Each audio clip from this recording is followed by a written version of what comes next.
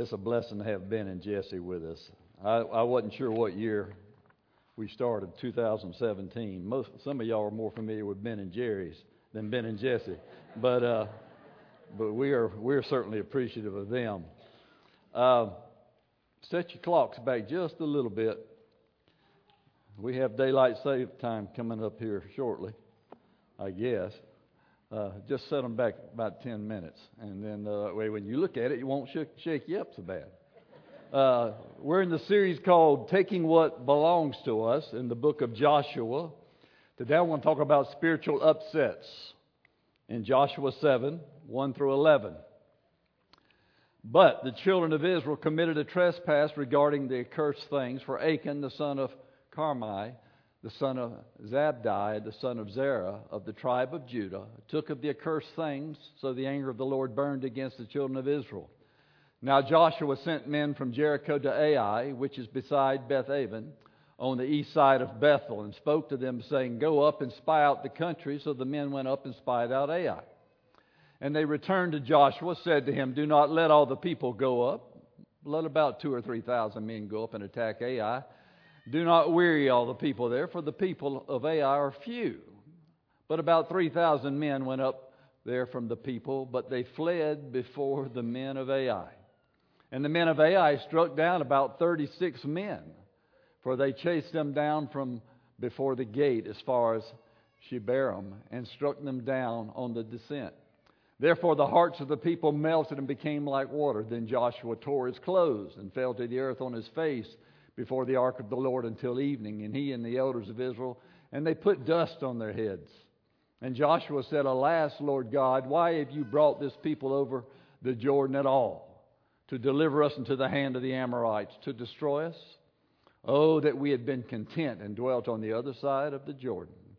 O Lord, what shall I say when Israel turns its back before its enemies? For the Canaanites and all the inhabitants of the land will hear it, and surround us and cut off our name from the earth. Then what will you do for your great name? So the Lord said to Joshua, Get up. Why do you lie thus on your face? Israel has sinned, and they have been also transgressed my covenant, which I commanded them.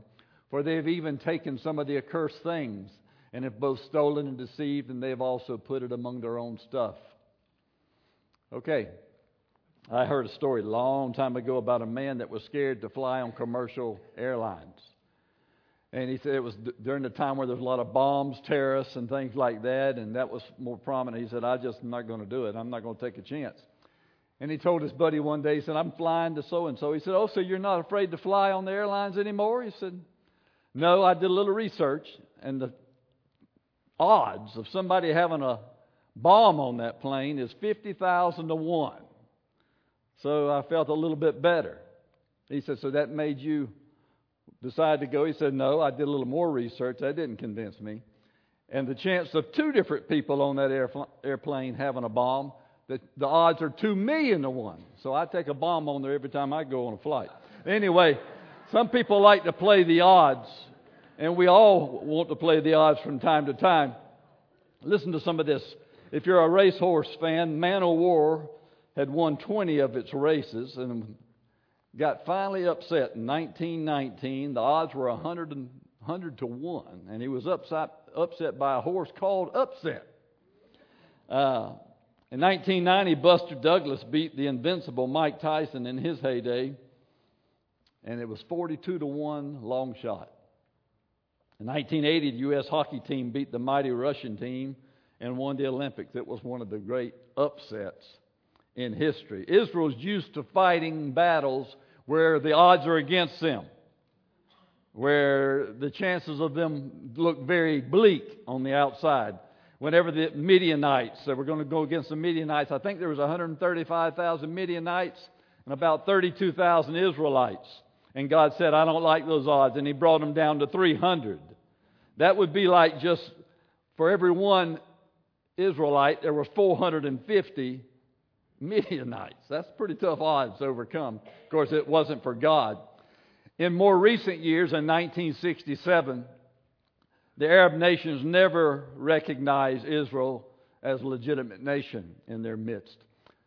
But things began to stir up, and Israel's Prime Minister Golda Meir was trying to work out some kind of peace negotiation with some people, and Egypt's Nasser was not having anything to do with it. And on May the 15th, which was Israel's Independence Day, like our 4th of July, Egypt's Nasser put his troops on the southern border.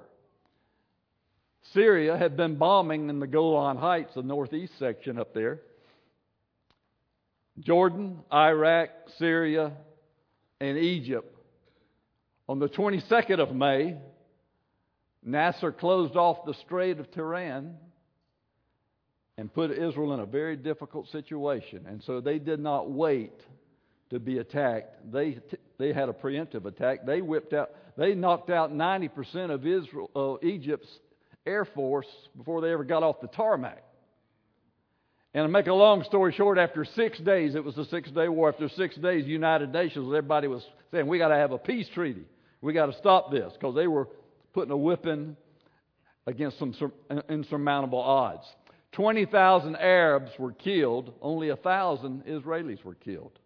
They were up against some formidable odds against them. They gained the Golan Heights from Syria. They took the Sinai Peninsula from Egypt. And they got the West Bank from Jordan. And Israel, some of their warriors and officers were in the streets, not only praising and dancing before the Lord, but saying, our God fought for us. Now, just the opposite's taking place in our lesson today. Israel should easily whip this little hick town called Ai. And they said, we don't even have to send all our troops there. This is going to be simple. And they got a whipping. And we want to see why they were upset spiritually. Because sometimes we're going to get upset spiritually if we're not careful. So let's look at it. The cause of spiritual defeats. The complacency after the victory at Jericho. Joshua 7:1 starts off with a 3-letter word that's very dangerous. It's a conjunction. A conjunction is one of those words they taught us in grammar that joins two sentences or two thoughts. But the word is but. And so that means what he's just said in chapter 6, the victory of Jericho, is fixing to change in chapter 7. They're going to go from the mountaintop to the valley. They're going to go from the thrill of victory to the agony of defeat. They're going to go from shouting the praises to singing the blues. They made a major accomplishment when they conquered Jericho. If they didn't get past Jericho, they wouldn't be able to conquer the promised land that God had given to them. They had to get by the mighty fortress of Jericho. They got through that. They followed God's directions. And now they're coming up a little small town that wouldn't be just a pushover. Now here's something I didn't realize till I was studying this. This is the only time Israel was ever defeated while they were trying to conquer the promised land during Joshua's time. This is the only time, I'm not saying it's the only time it happened, it's the only time it's mentioned that they lost any people in a war. Now I'm sure they probably did, but this time it tells you how many they lost. Israel never had any problem defeating enemies when they followed God's command. Never. The only reason they had problems, and we're going to find out by the end of Joshua, is they decided, we're tired of fighting, let's just coexist with some of these people. Let's just live in, why can't we all just get along? And that was their downfall. They won every time because God led them in battle. So they were very overconfident. Now, let's look at the overconfidence of the people in verse 2 and 3 real quickly. Now Joshua sent men from Jericho to Ai, which is beside Beth-aven, on the east side of Bethel, and spoke to them, saying, go up and spy out the country. So the men went up and spied out Ai, and they returned to Joshua and said to him, do not let all the people, let's don't let everybody have to go up there. Let them rest, take a break. We just take 2,000 or 3,000, go up there, and we'll take care of Ai, and don't worry all the people, for the people of Ai are just a few. It's a small group. Okay, they were very confident. Now, they sent out spies to check it out, just like they did Jericho. But this time, Joshua wasn't getting his battle plan from God. He was just listening to his people, his leaders, his spies. You got to be careful that there's nothing wrong with being confident as long as you're confident in the Lord. Nothing wrong with boasting as long as you're boasting in the Lord. I'll make my boast in the Lord. Nothing wrong with having joy as long as it's joy of the Lord. And you're speaking faith of the Lord. But The Bible also says, he that thinketh he stands, take heed, lest he fall. Joshua got his orders. Nothing wrong with listening to people. The Bible says there is safety in a multitude of counselors. But Joshua did not really hear from God on this, and he's listening to these people, and they're fixing to make a bad mistake. They're going to do something that's not good. All right, they had a disregard for the Word of God. God had already told them whenever he went into the battle against Jericho, do not take any spoils. Now, we always know that the Bible says to the victor, or we've heard the old saying, to the victor go the spoils. God will allow His people to have spoils from time to time in their battles. But on Jericho, He said, do not take any spoils. Look at Joshua 6:19 and 24. All the silver and the gold and the vessels of bronze and iron are consecrated to the Lord. They shall come into the treasury of the Lord. Whenever we take over Jericho, everything we collect is going to the treasury of the Lord, first and foremost. Then he said this, but they burned the city and all that was in with fire, only the silver and gold and the vessels of bronze and iron they put into the treasury of the house of the Lord. Okay, looks like everything's going according to plans. Now, in times past, God always allowed them to take a spoil. Look at Numbers 31 and Deuteronomy.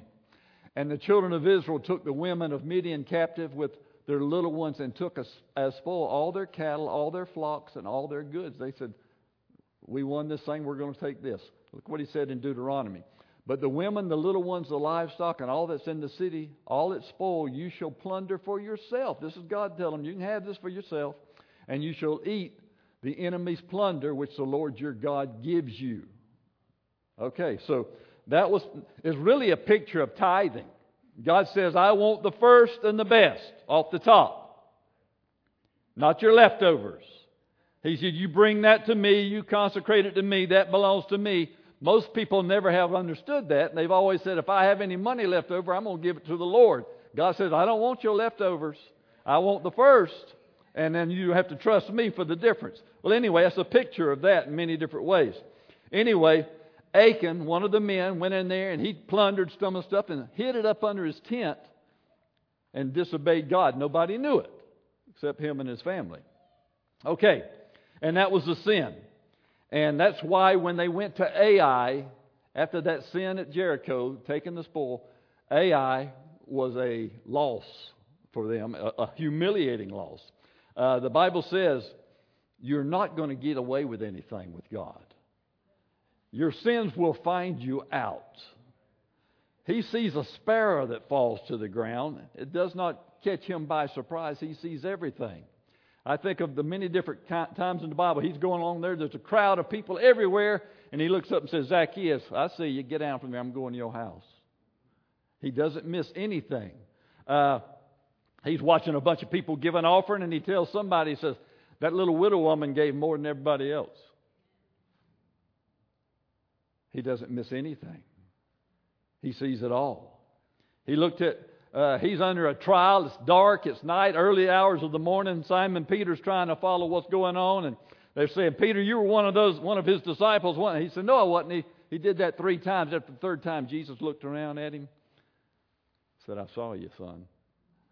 Felt like 1,000 knives went through Peter. God does not miss anything. You can't hide it from him. Ashley Madison was a website that in 2015, what it was, it's a website to show people how to cheat on their spouse and have a little fun on the side and not get caught. You didn't want to leave your spouse, but you wanted to have some extracurricular activity. And that website was broken into in 2015, and the people said, we're going to release all the names, and they did. And the public saw the names of the people that were playing that game. That next Sunday, 400 pastors resigned their church, and some deacons and elders and others. You will be caught. Jeffrey Epstein. Now, I know we don't catch anybody now because they don't release anything, because most of them come out of Washington or Hollywood, and they ain't going to release that too easily. But you will be caught by God. Your sin will find you out. Now, here's what's going on. The disobedient one, Achan. His name means trouble, and he brought a lot of trouble to the people. He stirred up a lot of trouble for this nation.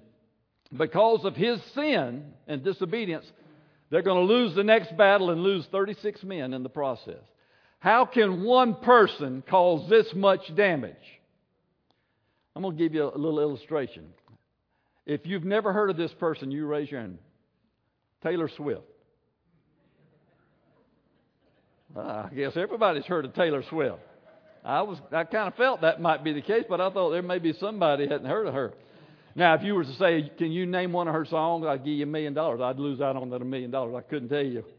But she's probably the most popular person in America in many ways. I'm going to read you and tell you why.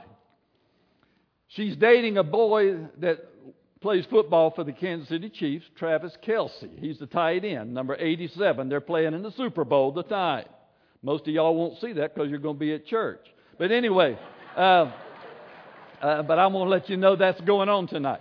But anyway, she started dating him in the middle of the season.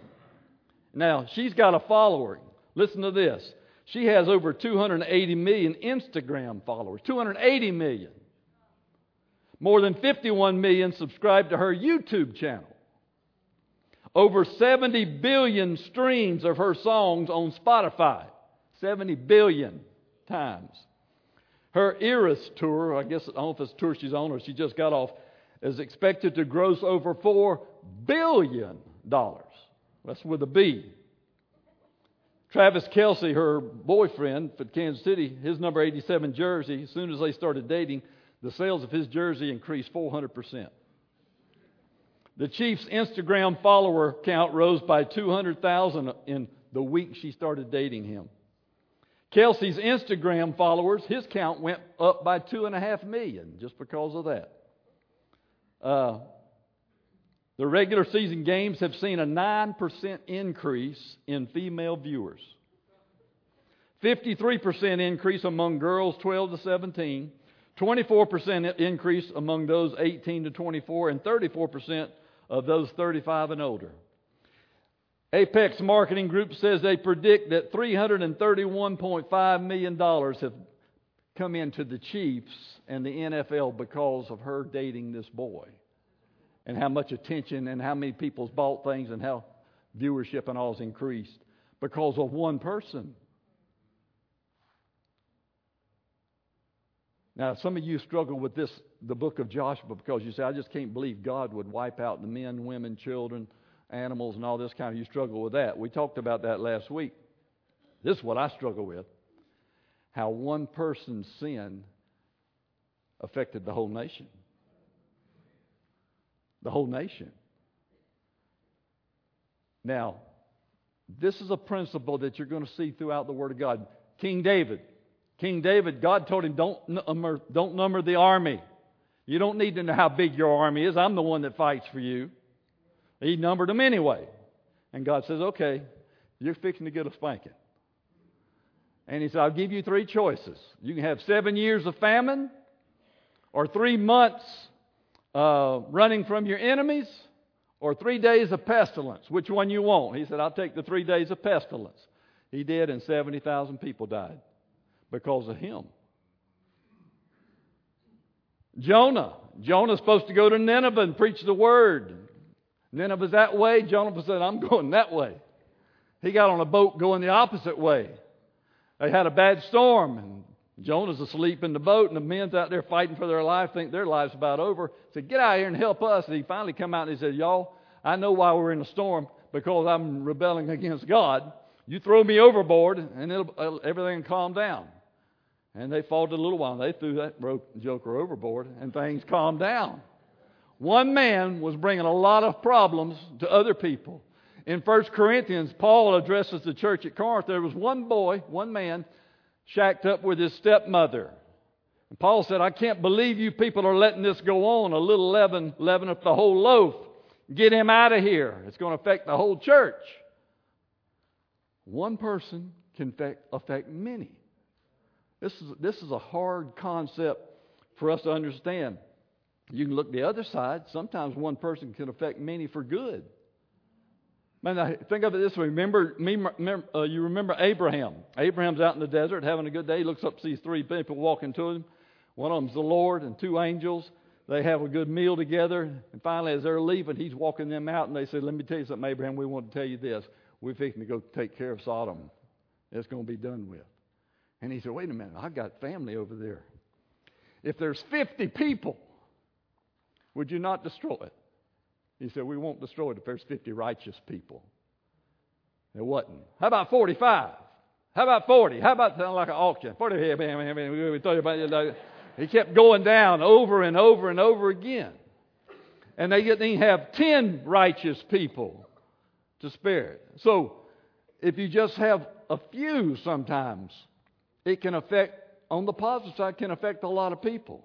Can you say, praise God, one man died for the sins of the whole world? And we're glad of that. Okay, so anyway, this is what's taking place. Why is this such a bad thing? Well, it's dishonoring God. This sin dishonored God, so God couldn't bless them. They got whipped, and it made everybody say, wow, Israel's God not that big after all. It brought dishonor to God. It caused a defeat to the people. They were riding high after Jericho. God's going to help us take this property that belongs to us. And now we just got whipped by a nobody. It took the wind out of their sails. It brought death to some of the people. 36 people died in that battle at Ai. You say, well, 3,000 people, only 36 people died. That's 1.2%. That's not that bad. It would be if one of those 36 were one of my family members, it'd be bad. That's what's taking place. Now, let's look at it. The addressing of spiritual defeats. The defeated Ai. Verses 6 through 9. We won't read it right now. Ai is about 15 miles from Jericho. They think this is going to be an easy victory. Easy victory. Now, I've told y'all before, I'm not one of those that it doesn't matter if we win or lose, if we just play and have fun. No, I want to win if I'm going to play. I don't like to lose, never have liked to lose. I heard a story. Y'all have told this joke. I've heard this joke before, but one little boy went before the judge because his parents were beating him. And the judge says, how often do they beat you? He said, every day, 2 or 3 times a day. And he had scars and bruises and things like that. He said, well, we're going to take you away from your kids, from your parents, and put you with somebody else. And your parents are going to be punished for this, the way that you've been beaten. He said, we're going to put you with your aunt and uncle. He said, no, they beat me too when I go over to their house. He said, well, how about your grandparents? No, my granddaddy and grandma, they beat me too. He said, well, where are we going to put you? He said, send me to the University of Florida. They can't beat anybody. Anyway, and I say that because I'm a Gator, but that seems to be the case. Anyway, they took a bad loss. They took a bad loss at Ai. Now, when the news came back to Joshua, he said, what's going on? Look at how Joshua responded in verse 6. Joshua tore his clothes, fell to the earth on his face before the ark of the Lord until evening, he and the elders of Israel, and they put dust on their heads. Now, this is not unusual to tear your clothes. This is a sign of suffering, grief, pain, sorrow. Put dust on your head. You're just dust anyway. It's a sign of humiliation and so forth. He's tore up. He's pitching a fit, looks like. And this is very common. David, when they got word back to David, said, just want to let you know your friend Jonathan and his dad Saul have been killed in battle. That's what David did. Elisha, right after he took the mantle, when Elijah went up to heaven in the fiery chariot, it was a great day, but he ripped his clothes and began to sorrowful because Elijah was gone. Job, he did the same thing when he lost his children, lost his wealth, he lost his health, he lost everything, and boom. Now, I could see Job, he was under some tremendous suffering. Mordecai, when the word got back to him that Haman was going to wipe out the entire Jewish nation, he did the same thing. Paul and Barnabas, when they were told by the people of Lystra, they wanted to make them, they said, the gods have come here among us. They wanted to worship them as gods. They began to rip their clothes. They said, no, you're not going to do that.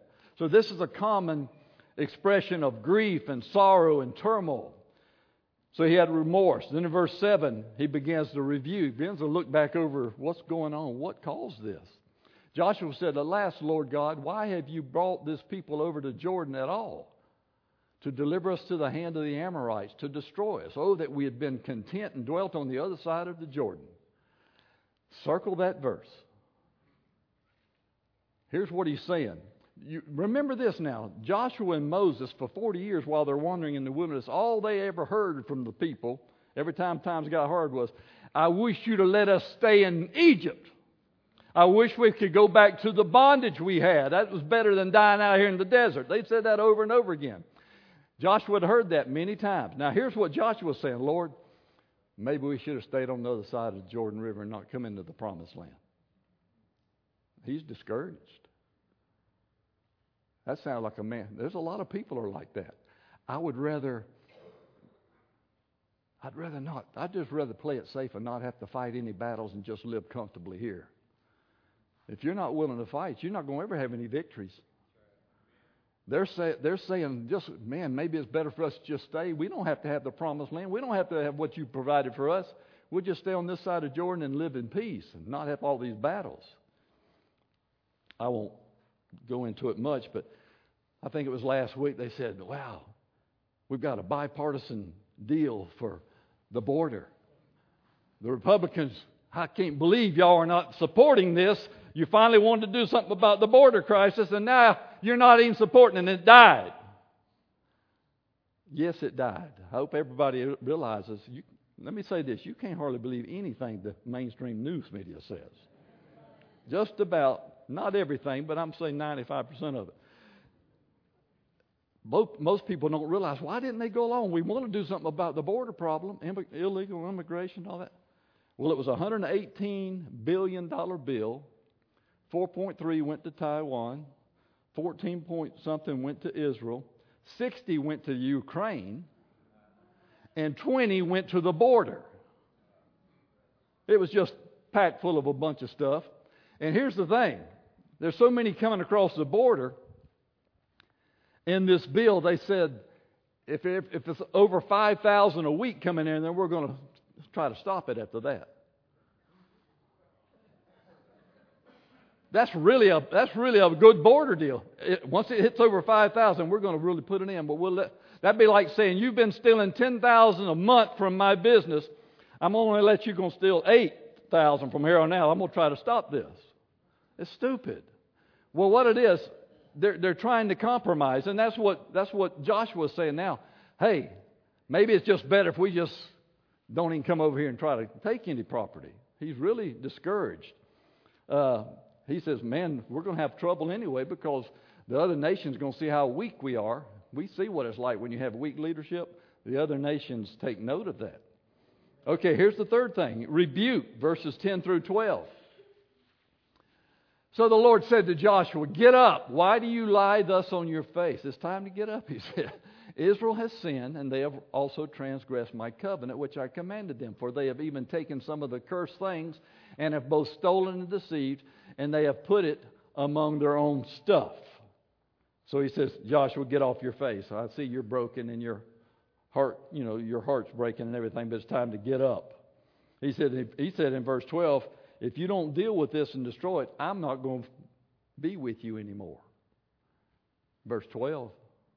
Neither will I be with you anymore unless you destroy the accursed from among you.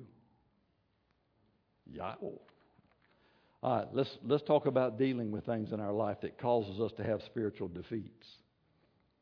First of all, they called out this old boy Achan. Verse 16 through 18. I want to talk about confessing sin for just a moment. So Joshua rose up early in the morning and brought Israel by their tribes, and the tribe of Judah was taken.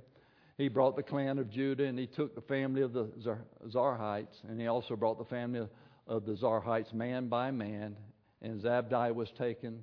Then he brought his household man by man, and Achan the son of Carmi, the son of Zabdi, the son of Zerah of the tribe of Judah was taken. He kept whittling it on down, tribe by tribe, family, clan, everything like that, until he got to Achan. He called out Achan, and Achan confessed, I did it. I will say this for Achan. He took it like a man. He didn't just, like a lot of people today, they just keep lying and fight to the bitter end. He said, look, I did it. I did it. I took the stuff. I knew I was supposed to do it. Look what he said in verse 20 and 21. And Achan answered Joshua, said, Indeed, I have sinned against the Lord God of Israel, and this is what I have done. He's not trying to mince it. When I saw among the spoils a beautiful Babylonian garment, 200 shekels of silver, and a wedge of gold weighing 50 shekels, I coveted them and took them, and there they are, hidden in the earth in the midst of my tent with the silver under it. He said, there it is, I've hidden it. I did, I took it. I give him credit for that. Let me give you 3 things to do when you sin and when you fail that we don't talk about much. Don't redirect your sin. In other words, don't blame everybody else for your sin. Take responsibility for it. Adam blamed Eve. Eve blamed the serpent. Moses comes down from the mountain, sees they've done built an idol, a golden calf. He blamed Aaron. Aaron blamed the people. Pontius Pilate's in there. All the people wanting him. He said, who do y'all want me to give you, Barabbas or Jesus? Anyway, he washed his hands. He said, well, see, I have nothing to do with this. My hands are clean. I don't have nothing. It's so easy not to take responsibility and to always put the blame somewhere else. Don't redirect your sin. Don't overlook your sin. There's a lot of people that don't deal with sin because they think, well, I'm a Christian now, it's not a big deal. You're going to have to repent to stay in fellowship with the Lord. You've got to repent all through your life. I mean, it's not a big thing where you're getting saved every day, but I'm saying if you allow the little things to creep up and you just brush them off, then it's going to put a little bit of wedge between you and the Lord, and you won't know what's happened. You've got to be sensitive, deal with things on a regular basis. Repentance is not a one-time thing to get saved. You do that the rest of your life to stay close and walk in fellowship with the Lord. Do confess your sin. Now, David, whenever he sinned, he covered it up until somebody come and pointed it out to him, Nathan the prophet. But look what David said in Psalm 32, 3 through 5. Then I kept silent. My bones grew old through my groanings all the day long. For day and night your hand was heavy upon me. Here's a man that's struggling because he's keeping his mouth shut. My vitality was turned into the drought of summer. Selah. I acknowledge my sin to you, and my iniquity I have not hidden. And I said, I will confess my transgressions to the Lord, and you forgave the iniquity of my sin. It's a whole different thing when he was trying to cover up and keep quiet versus confessing and letting God have it. I'm going to tell you something. We got a God that's merciful. We got a God that's forgiving. He just wants us to be real. You can't hide stuff from Him. The more open you are, the real, and you call it like it is in your life and deal with it, repent from it, God's full of mercy. Most people don't do that. Some people just keep doing the same thing over and over again. I saw a little meme one time of the prodigal son. His father was there. His prodigal son was coming back, and he was getting a little frustrated. He said, look, this is the 8th fatted calf I've killed this month. I'm running out of calves for you. So he was wanting to come back for a party again, but sometimes you've got to eventually deal with this stuff. And so they got Achan. He went to his tent and pulled out all the evidence and what he had stolen. And here's the consequences of sin, verse 25 and 26. I'm winding down as quick as I can. Joshua said, why you troubled us? The Lord will trouble you this day. So all Israel stoned him with stones, and they burned them with fire after they had stoned them with stones. Then they raised over him a great heap of stones till there was to this day. So the Lord turned from the fierceness of his anger. Therefore the name of that place has been called the Valley of Achor to this day. Now this is where it gets a little controversial again too. He confessed. Lord, let him go. He confessed. He admitted it. God forgives us of our sin immediately when you confess. But the consequences may remain.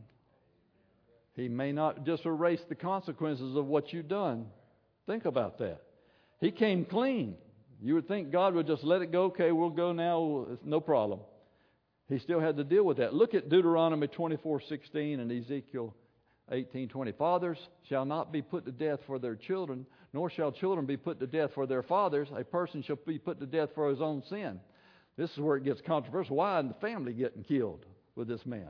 The soul who sins shall die. The Son shall not bear the guilt of the Father, nor the Father bear the guilt of the Son. The righteousness of the righteous shall be upon himself, and the wickedness of the wicked shall be upon himself. Every man for himself. We've just seen this one man cause the whole army to lose and 36 people to die. And now they're going to kill him, and they're going to kill his wife and kids. Why? Well, that's a very good question, because every man has to answer for himself. He just got through saying the kids ain't going to have to answer for the father, and the father's not going to have to answer for his kids like that. And not only stone him, but then burn him. There's only 2 or 3 explanations, and I'll try to give them to you. One, his sin was so grievous it affected the whole nation. Number 2, he cost 36 men their life. It was pretty grievous. He stole from God directly. This was supposed to be God's. God sent a message to all of Israel about this. I can't give you a simple answer, but I believe apparently his wife and kids were aware of what was going on. They didn't report it. So guilt by association or whatever. They knew that they had this stuff under their tent. It's hard to hide something like that. And so they were keeping quiet. They didn't actually get in there and steal the stuff, but they were guilty too, so the whole family had to go. I heard one time of a guy stood before the judge, and the judge said, I'm going to be merciful to you, but I'm going to pronounce judgment. You're going to die, but I'll give you a choice. You can die of firing squad, be hung, or the electric chair. Which one of those choices you want? He said, can I have a 4th one?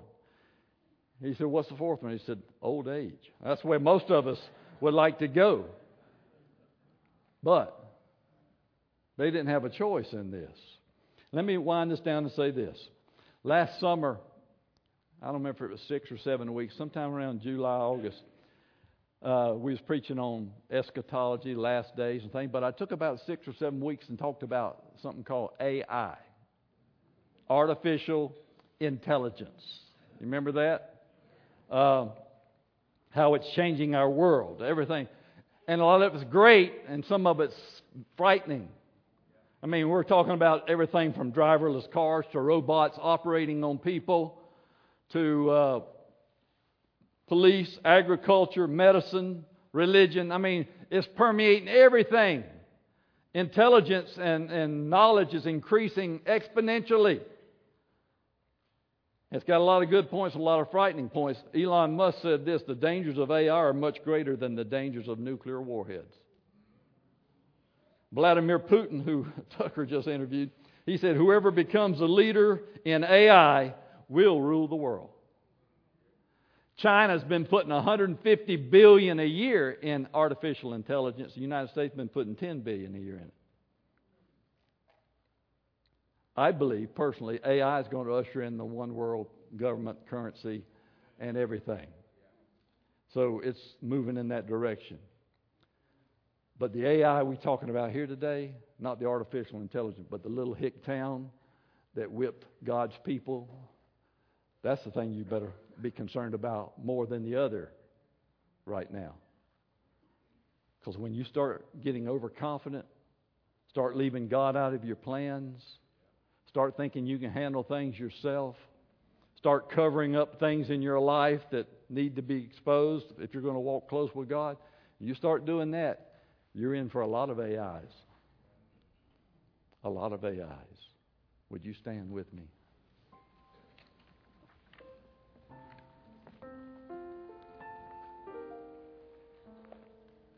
We're going to do 2 things and close out. In just a moment, I'm going to pray. We've got 2 wonderful missionaries here today. We've also got some missionaries from our church that's fixing to go out to Brazil, and we're going to pray for them. But would you pray with me before we go to that point? Bow your heads. AI is a big thing in the life of a child of God. It's the little battles that we don't think we need God. It's the little things that we do on our own. It's the little things that we hide. The little things that we think God's going to overlook. That affects whether we're going to be upset time and time again by little things that shouldn't be upsetting us. Heavenly Father, I pray for everyone here. First of all, if you don't know Jesus, you don't have any future. You don't have any hope. Jesus came, one man paid the price for the whole world, for all of us. If you don't know Jesus, you admit to yourself, would you raise your hand and just say, I need prayer? Anybody here today says, I'm not sure where I stand with the Lord? We're just going to take a moment.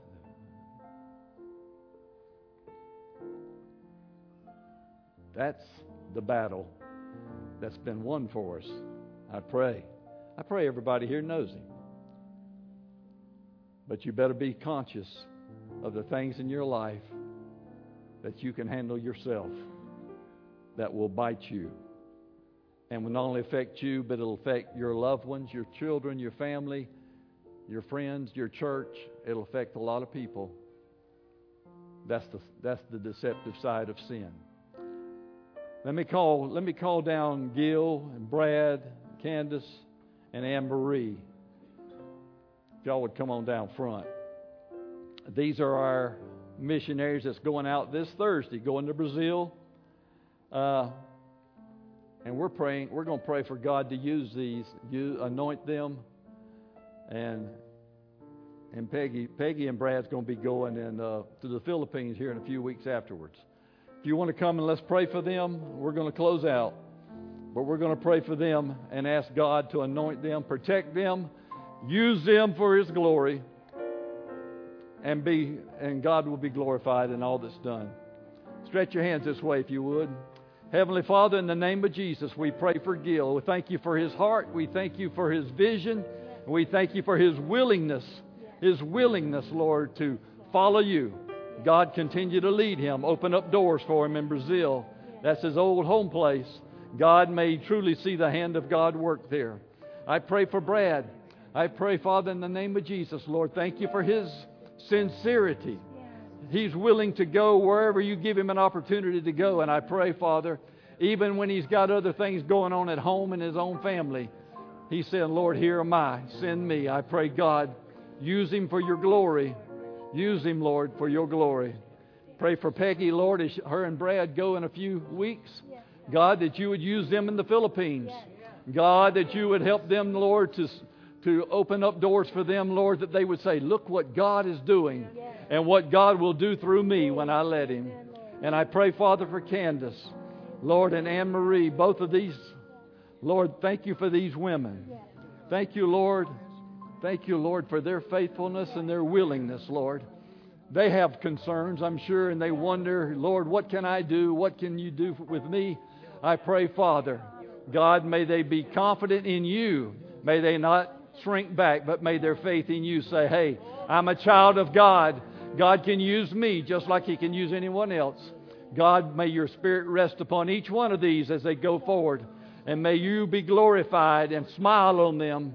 And may we say, thank you, Lord, for lives that are changed. For the name of Jesus is glorified and lifted up.